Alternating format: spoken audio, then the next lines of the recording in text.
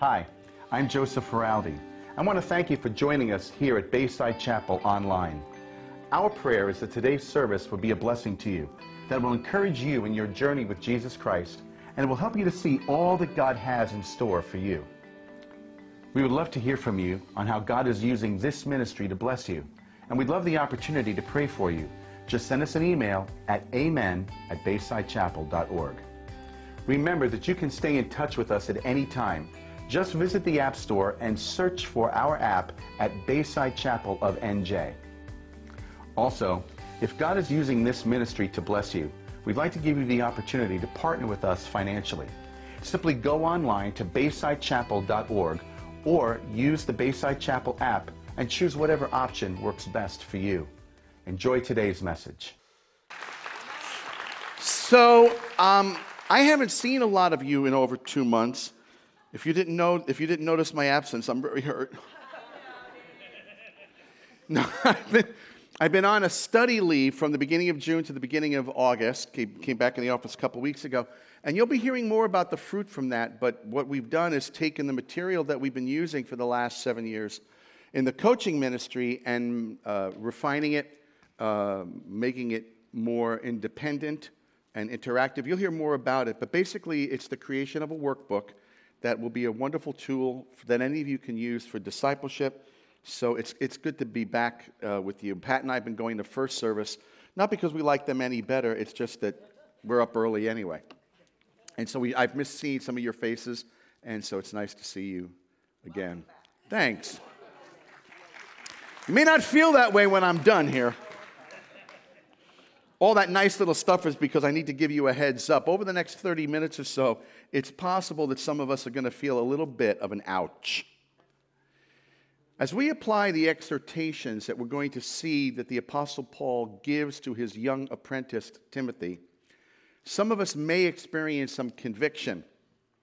Sometimes God's Word does that, but we'll always benefit from it if we simply listen to it.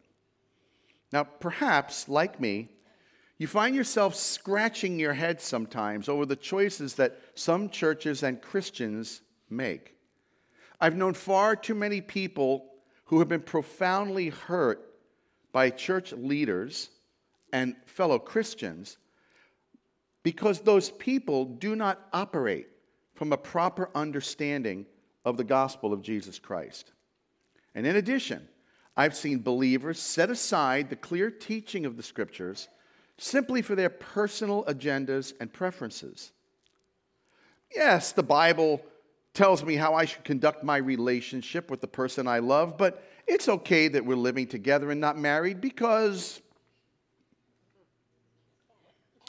yeah, the Bible says that certain sexual behavior is sinful and damaging, but we're far too enlightened today now to embrace such archaic thinking. We need to be proud of those we choose to love. Dangerous thinking. Now, I'd like to think that neither of those situations apply to any of you this morning. So with that in mind, let me ask a question. Or rather, let me invite you to ask yourself a question. Is my relationship with Jesus Christ the major defining factor in my life? Or is my Christianity more of a part-time Christianity? How much over the course of the week did I spend with the Lord, either talking to or listening to Him?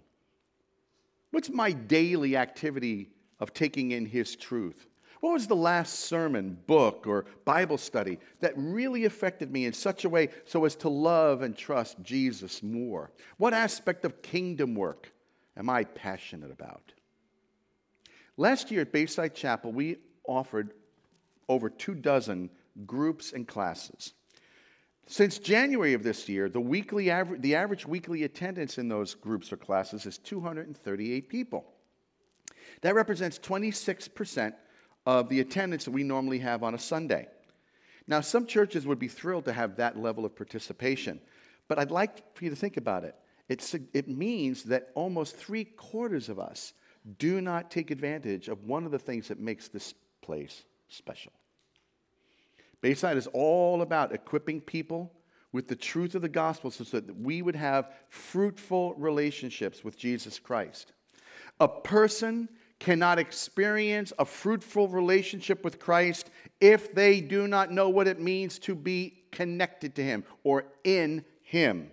And the gospel is the only place where we will learn what it means to be in Christ. And the absence of that knowledge or the ignorance of the facts create a void, and that void gets filled with lies. And those lies then feed our own natural self-reliance. And that explains how it is that churches and people who identify as Christians buy into the culture's attitudes rather than a Christ-centered worldview. The result: confusion, dysfunction, relational failure, individual failure, and all of which unleashes difficulty, problems, and devastation on our lives and on our families and on our culture. That's what's at stake. And no one understood that better than the Apostle Paul. In his letter to his young protege, he is expressing his last words. And therefore, he is emphasizing to Timothy that which is most important. Timothy is facing great challenges in his ministry. There's an increase in Christian persecution. There are false teachers in the Ephesian church. Last week, Pastor Ken showed us that in Paul's exhortation to him in chapter 1, that it carries the message of, in Christ, Timothy, you can face affliction with courage. And so can we. Well, today, we consider the things that Paul tells Timothy he must do to fulfill his calling. And it can be summed up in this statement: come what may, live a life driven by the gospel. Come what may, live a life driven by the gospel. And there are 4 tactics that we must employ if we're going to enjoy such a life. The first is this: be empowered by what God has accomplished in Christ. Beginning of 2 Timothy chapter 2, the apostle writes, "You then, my child, be strengthened by the grace that is in Christ Jesus." If you've ever been involved in the work of the ministry, you know it is not a cakewalk. Timothy is dealing with difficult people whose agenda is contrary to the gospel. They were people whom Paul described in his first letter in the first chapter. He said they wanted to be teachers of the law. They are without understanding. They do not know what they're talking about or the things about which they make confident assertions. That's what he's dealing with. And you know, living the Christian life isn't any easier either, is it? Particularly if you take the gospel seriously. It amazes me. I am absolutely amazed by people who are clueless about the gospel, and yet they sound so confident. And yet their teaching is contrary to the gospel. And because of their confident assertions, there are people who drink the Kool-Aid of their heresy. They're all over TV. Have you noticed them? This is the kind of thing that Timothy was facing. And we face it today, church. Therefore, we need to be strengthened, empowered by God. Isn't it a great comfort to know that God is ready to do that? Testing, come in. You have to understand, I taught junior high for 8 years. And I'm, used to. Paul and Timothy wrote, I can do some things through Christ who strengthens me. Oh, who said no? Bless you, sister. I can do all things. All the things I want to do? No. I can do all things through him who strengthens me. We find the power to live the Christian life in the grace, Paul says, that is in Christ Jesus. Now, grace is one of those Bible words that's so easy to overlook. Oh, yeah, grace. What's grace? Well, it's what you say at dinner time. Grace, God's unmerited favor. Whew, I got that one. Can I go a little deeper than that about what grace is?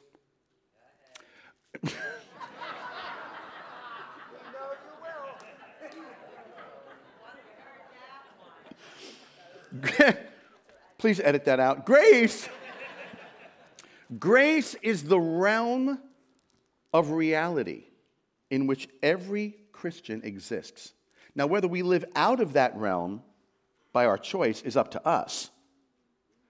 But it is a reality that is based on the accomplishment of God through the person and finished work of Jesus Christ. That is the realm of grace. It is not our performance.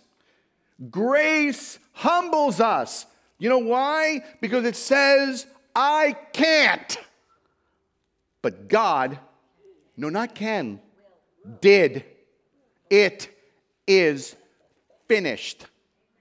Grace is God has done it. You are not under law, but under grace. We are part of a reality that has been established by the completed work of the living Christ.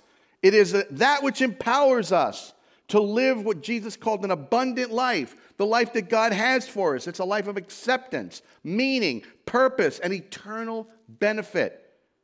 And if we're going to know that kind of life, then we must understand what God has accomplished in Christ. This power can only be received by our dependence on the person of grace, and that is the Lord Jesus Christ, who said, apart from me, you can do nothing. To the extent that we operate off of our ability to perform, then it's not grace. You cannot perform for a gift. And it is the gift of God in Christ that empowers us. Now, this is not just the gift of a promised glorious future in heaven, but it is the gift of the life of Jesus Christ now. He does not give you strength. He is your strength. The first tactic is to be empowered by what God has accomplished in Christ. Here's the second. Share with others what's been given to you. Share with others what's been given to you. Now, you may not know it, but this morning, all of us, to some degree, are being affected by a guy that none of us ever met. His name was Lehman Strauss. Lehman was a student at Penn State University in the 1950s. He had a classmate in his chemistry class with whom he shared this truth: the wages of sin is death, but the free gift of God is eternal life in Christ Jesus our Lord. His classmate's name was Earl Comfort. Earl would become my pastor in 1985 and my mentor in 1988. The Lord used him and many others in unique and powerful ways. That I stand before you this morning is one of the results of the fact that they have passed on what they learned. So blame them. Share with others what you have received. Paul's priority was the communication of the gospel of Jesus Christ. He communicated the gospel to the lost unto their conversion, and he communicated the gospel to the church unto their being empowered by the Holy Spirit. Timothy heard. He says the things that you have heard, that means to receive, to embrace it, to make it his own. And because Timothy heard that, Paul entrusted to Timothy something that was very dear to his heart, the Ephesian church. And he exhorts Timothy, okay, Timothy, the things that you've embraced, you entrust it. Make a deposit into other people, faithful men who will be able to teach others also. It is a command to take that which you have received and deposit it in others who are going to receive it and deposit it in others. It's God's multiplication system. Now, do you realize this or not? Whether you know it or not, you pass on what you embrace. What you believe is true, you will pass on. What you take as yours, you will pass on. There's a reason that James Carson's kids are Red Sox fans. He just passes it on. And you and I will pass on what we embrace. Here's the catch. You'll pass on lies or you'll pass on truth. And you may not even know you're doing it. And that's why you've got to make sure you know the truth. Because whether it's intentional or not, we will pass on what we embrace. So here's the critical question. Are there lies that I believe that I will then in turn pass on to those I love the most simply because I don't know any better? The key to our spiritual and emotional well-being is to replace the lies that we have learned with the truth of the gospel. Yoda was right. You must unlearn what you have learned.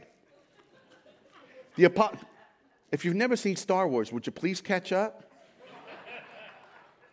You must unlearn what you have learned. The Apostle Paul said it this way, be transformed by the renewing of the mind.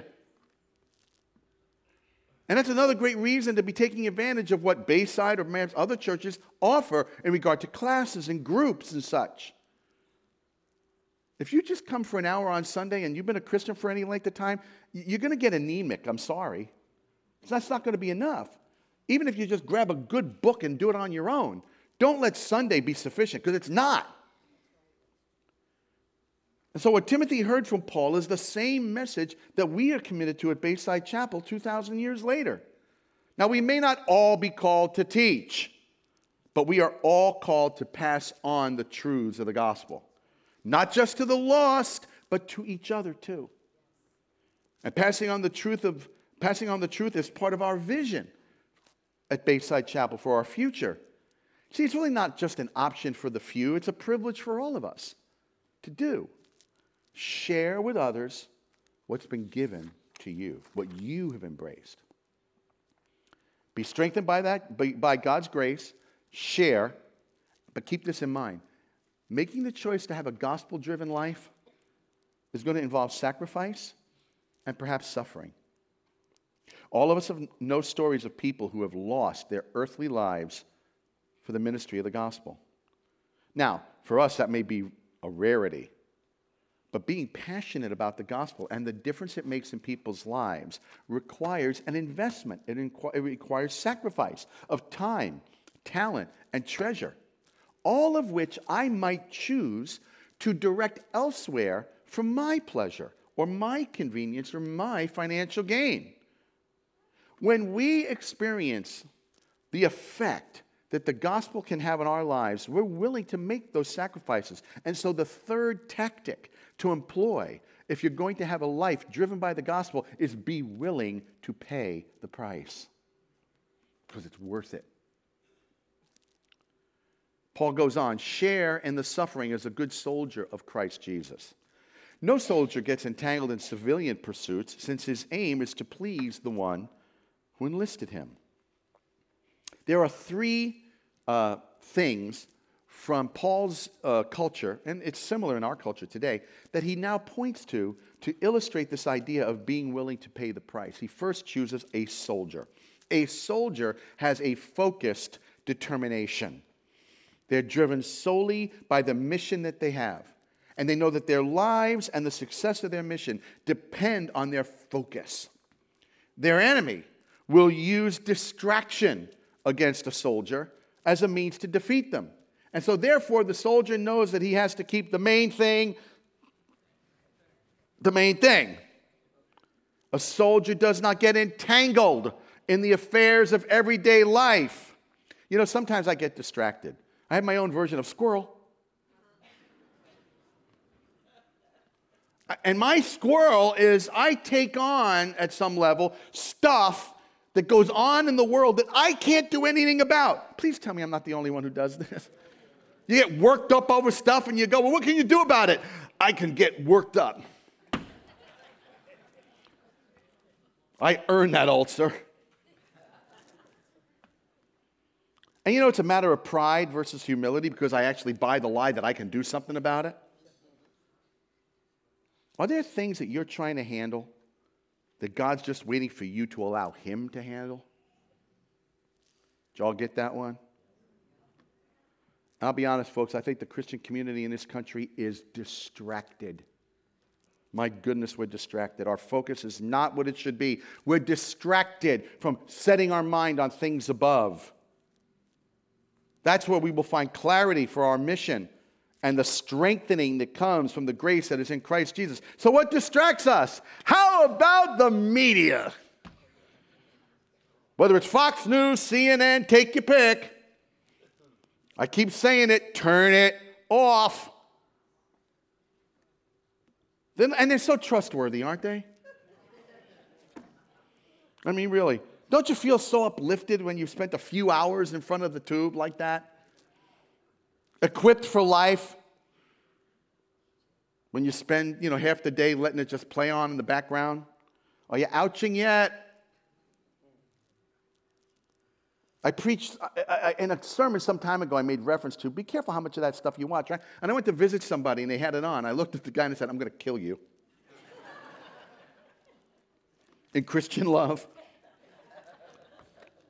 Jesus loves you. Now go and meet him. And then, of course, there's that bastion of reliable information called social media. Can we please ask ourselves, what source of information do I allow to feed my mind more of? The truth of God or the news? And it's not news, it's their interpretation of the news. Those of us that are old enough, at least we had Walter. For those of you who are young people, that was Walter Cronkite. That's the way it is. They told you the news, and then you had to figure out what to think about it. Now they tell you what to think, and you have to figure out what's the news. Social media. Is the main source of my discipleship the gospel or media? The fact is, gang, we're in a war. Whether you like it or not, we are. And it's not against people who think differently than we do on the political spectrum. They are not the enemy. Satan is. And he wants the church distracted. Because we're the only thing that has the only message that's effective against him. That is the gospel of Jesus Christ. It's the power of God for salvation for all who believe. Now, I am not suggesting a spiritual version of hiding your head in the sand. I'm simply saying that we have to be intentional about how much what we do with our time. You only got so much. What do we do with our resources? And to ask ourselves, what benefit do I derive from the expenditure of that time? So just as a good soldier is committed to what his country is committed to, you and I are to be committed to Jesus for whatever he is committed to and wants to do through us. The great 19th century preacher Charles Spurgeon said it like this: "Up, I pray you now, by him whose eyes are a flame of fire, and yet were wet with tears.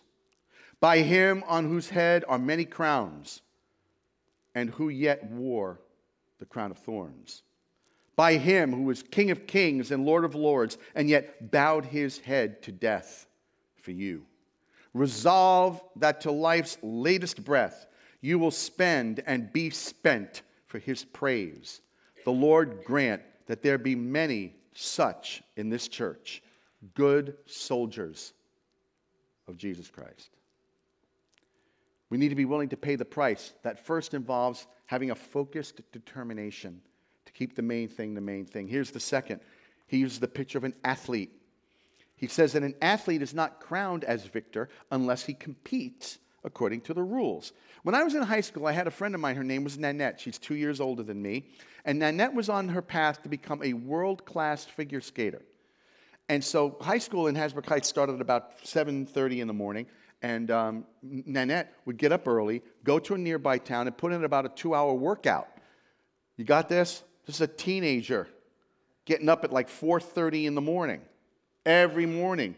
That, ladies and gentlemen, is persistent discipline. The persistent discipline of an athlete. But another aspect of that discipline is the realization that if I'm going to compete in a game, I got to play by the rules. If you don't play by the rules, you can't win. And the biggest rule for you and I to remember as we engage in the work of the gospel is that we must never, ever, ever look to ourselves to attempt to do kingdom work in our own strength. You cannot accomplish God's work in your strength. We must depend on Him. It is only a matter of it's not only a matter of doing what He wants, but doing it the way He prescribes, based on His principle, and that's always dependence on Christ. To the extent that I do things His way, then I will not do them my way. To do them my way is flesh, and God will never bless anything that comes from our flesh.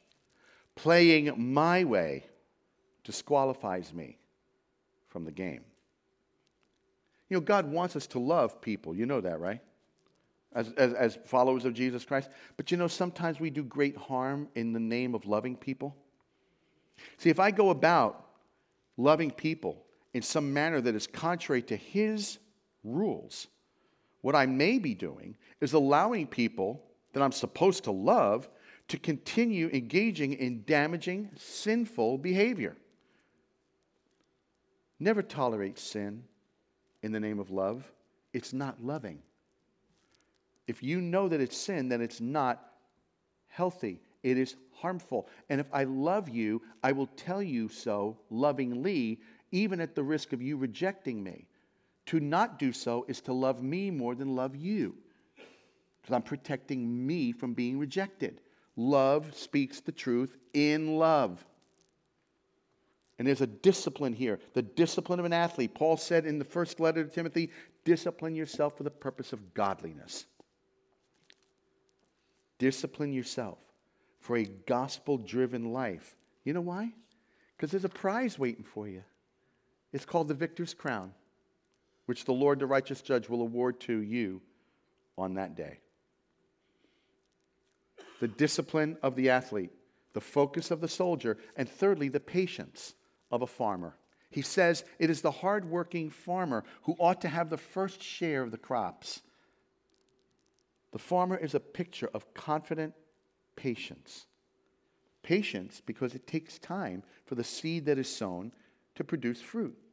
And confidence because he knows that it will happen over time. And we're promised, you and I are promised, in our investment of our lives into a gospel-driven life, that there will be fruit in God's time. It may not look like what you think it should look like, but it will be there. And so we have a patience to know that we sow the seed, but He gives the increase. It is the crop of the fruit of the Spirit in this life, and it is the crop of eternal rewards in the next. So whether it is the determination of the soldier, the perseverance of the athlete, or the patience of the farmer, all represent some form of hardship, selflessness, sacrifice. The soldier, however, has a promised victory, the athlete has a promised prize, and the farmer has a promised crop. And then Paul closes these illustrations with an exhortation to Timothy and to us, basically saying, think it over.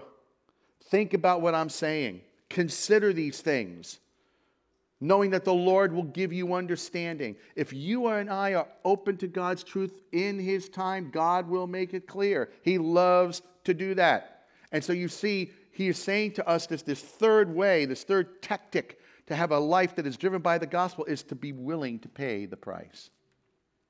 Be empowered by what God has accomplished in Christ.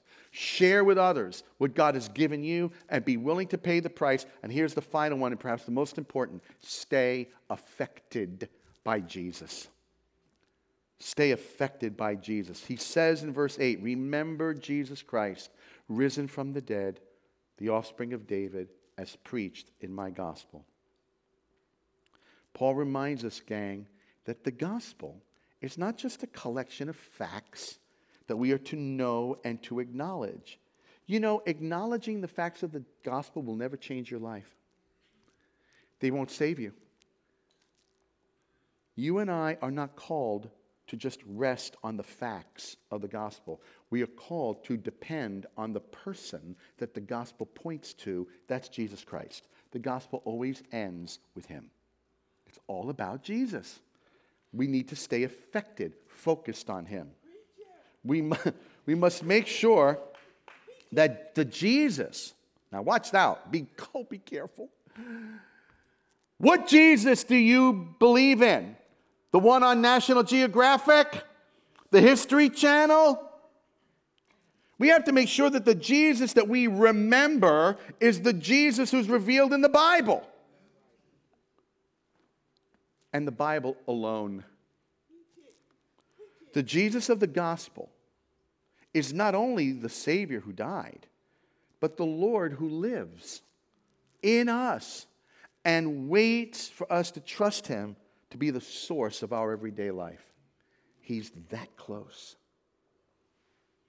And Paul reminds us that this Jesus is risen from the dead. See that? Remember Jesus Christ risen from the dead. Now, we don't think anything of this. Well, yeah, he's risen from the dead. Grace. He could have said something that he says in other places. Remember Jesus Christ crucified. He says that. But you know what I think he's emphasizing here to Timothy? Because it's an exhortation to be driven by the gospel. A crucified Christ cannot do anything for you to live a gospel-driven life. Did you know that?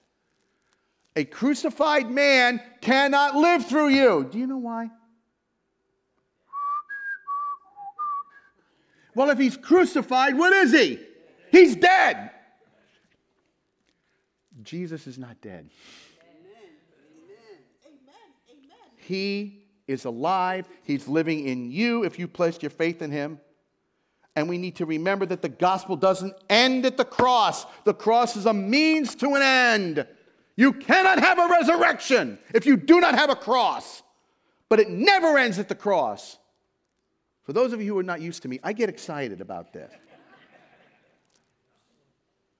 If while we were enemies, we were reconciled to God by the death of his Son, much more shall we be saved by his life. Unfortunately, I believe that there are so many Christian books, teachers, and churches that seem to end the gospel at the cross.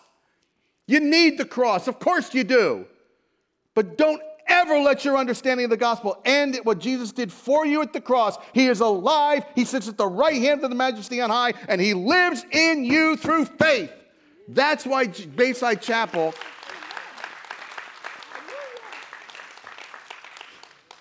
Right now, the sound guys are going, would you please quiet down?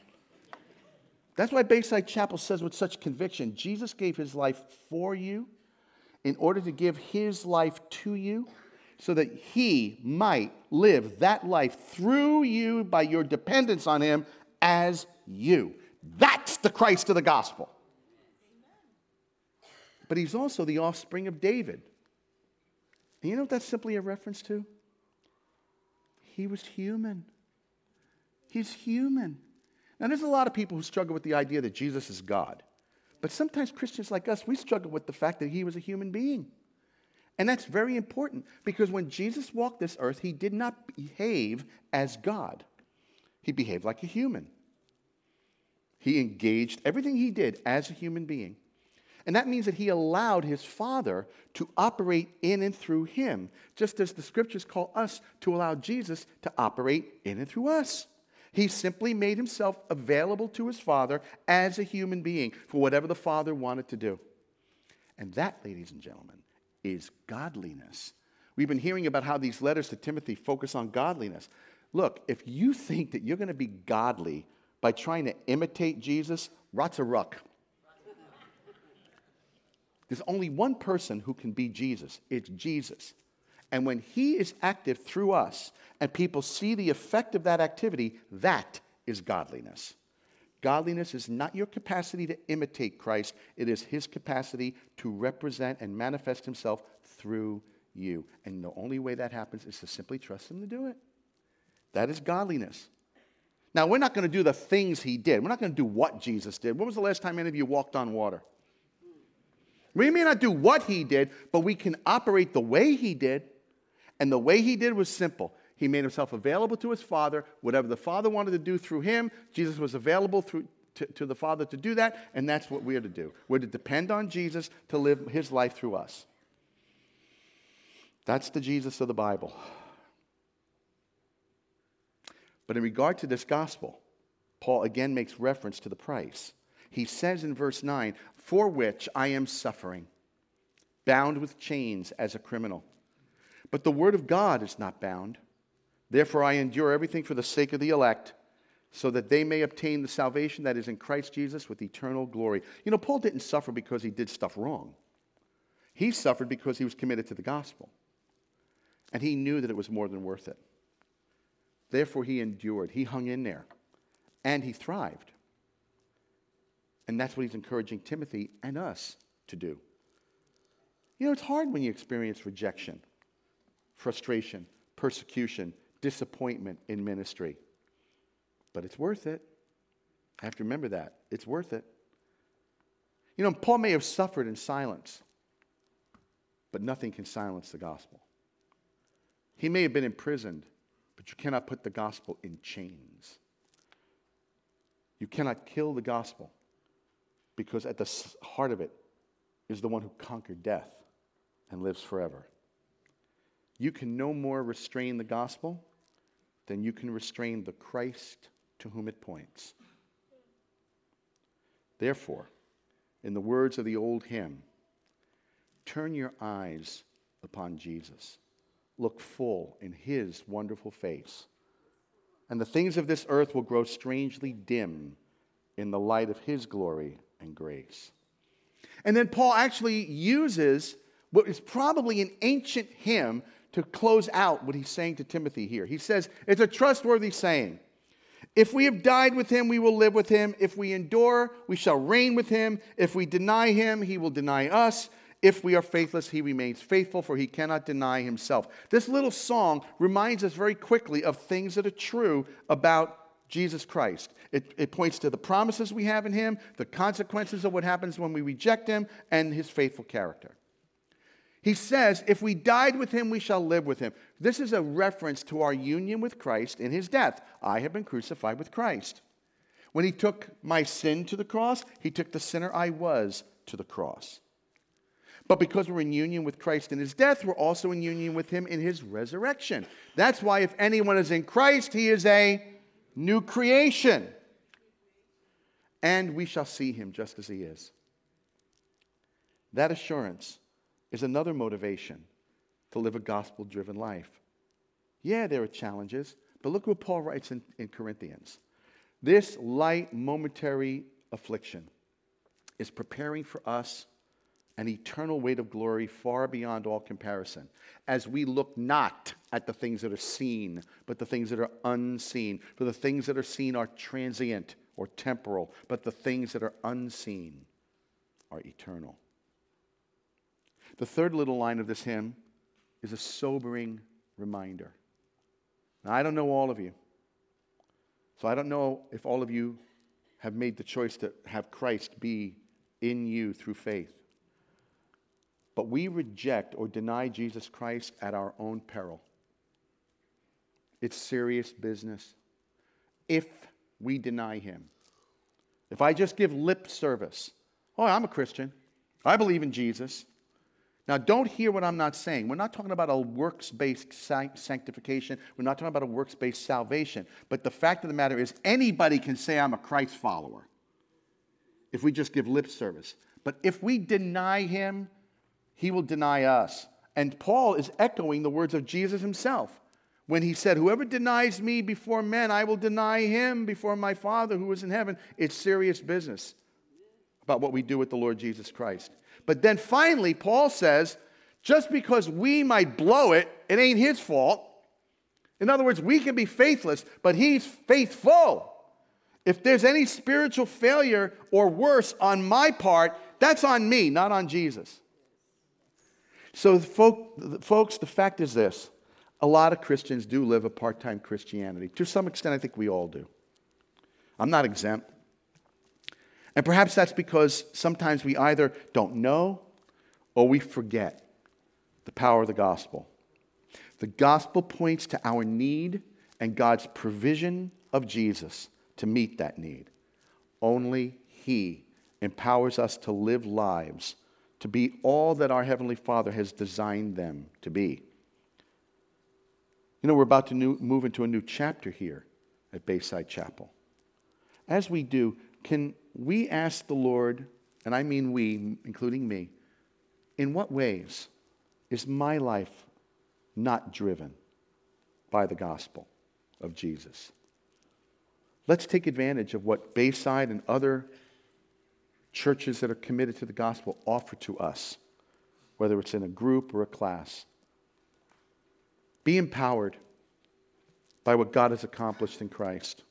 Share with others what has been given to you. Be willing to pay the price, but most importantly, stay affected by Jesus. We live in challenging times, and it's reasonable to expect that that will continue. But come what may, live a gospel-driven life, because there's no better life to live. Let's pray. Father, thank you for your word. Thank you for your Spirit. And Lord, from all of us, including me, gently and lovingly show us the ways in which our lives are not as affected by your truth, which is your word, and most importantly, the Lord Jesus himself. Show us. We look to you for strengthening. We desire to learn of you in such a way that we are sharing it with others, inside and outside the church. Give us the grace to be willing to pay whatever price, and let us stay affected by the living and dwelling Christ for your glory. In Jesus' name, amen.